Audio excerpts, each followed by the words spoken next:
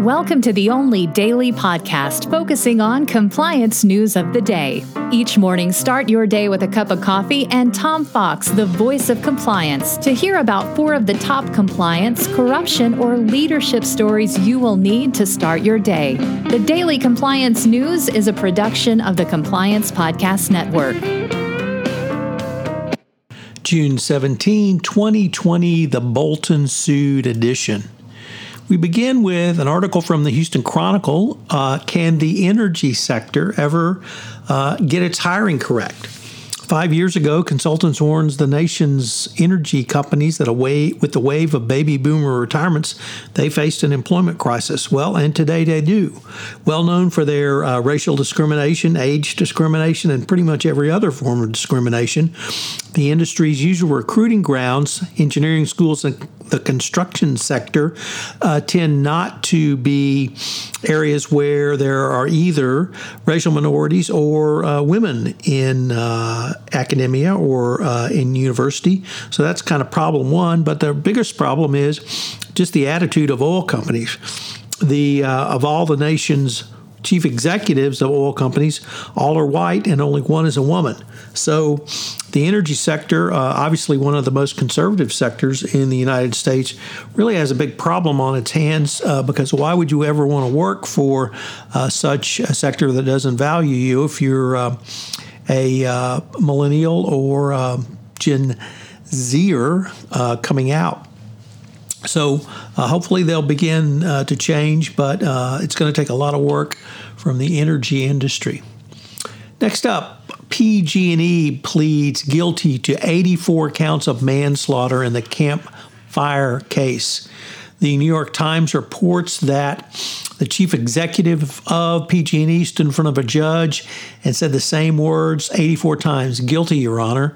That's for the number of people killed in California's most devastating wildfire, which was in 2018. The the chief executive of PG&E, Bill Johnson, said he was here on behalf of the 23,000 men and women of PG&E to take responsibility for the fire that killed those peoples, and no words can ever reduce the magnitude of that devastation. The company agreed to pay a $3.5 million fine as a part of the criminal plea. Obviously, it's a very rare acknowledgement of corporate wrongdoing. Nevertheless, it's wholly inadequate to the families and victims of the survivors of the Camp Fire, which also destroyed the town of Paradise, California. PG&E repeatedly failed to maintain transmissions lines, which caused the fire.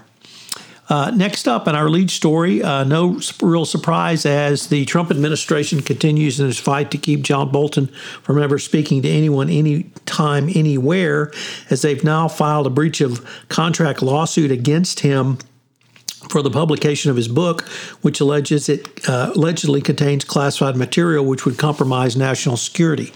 Now, President Trump's idea of what constitutes classified material is anything he says it is, so it makes it a pretty expansive reading and very difficult to know what is and what isn't, but of course, because he makes those determinations after the fact.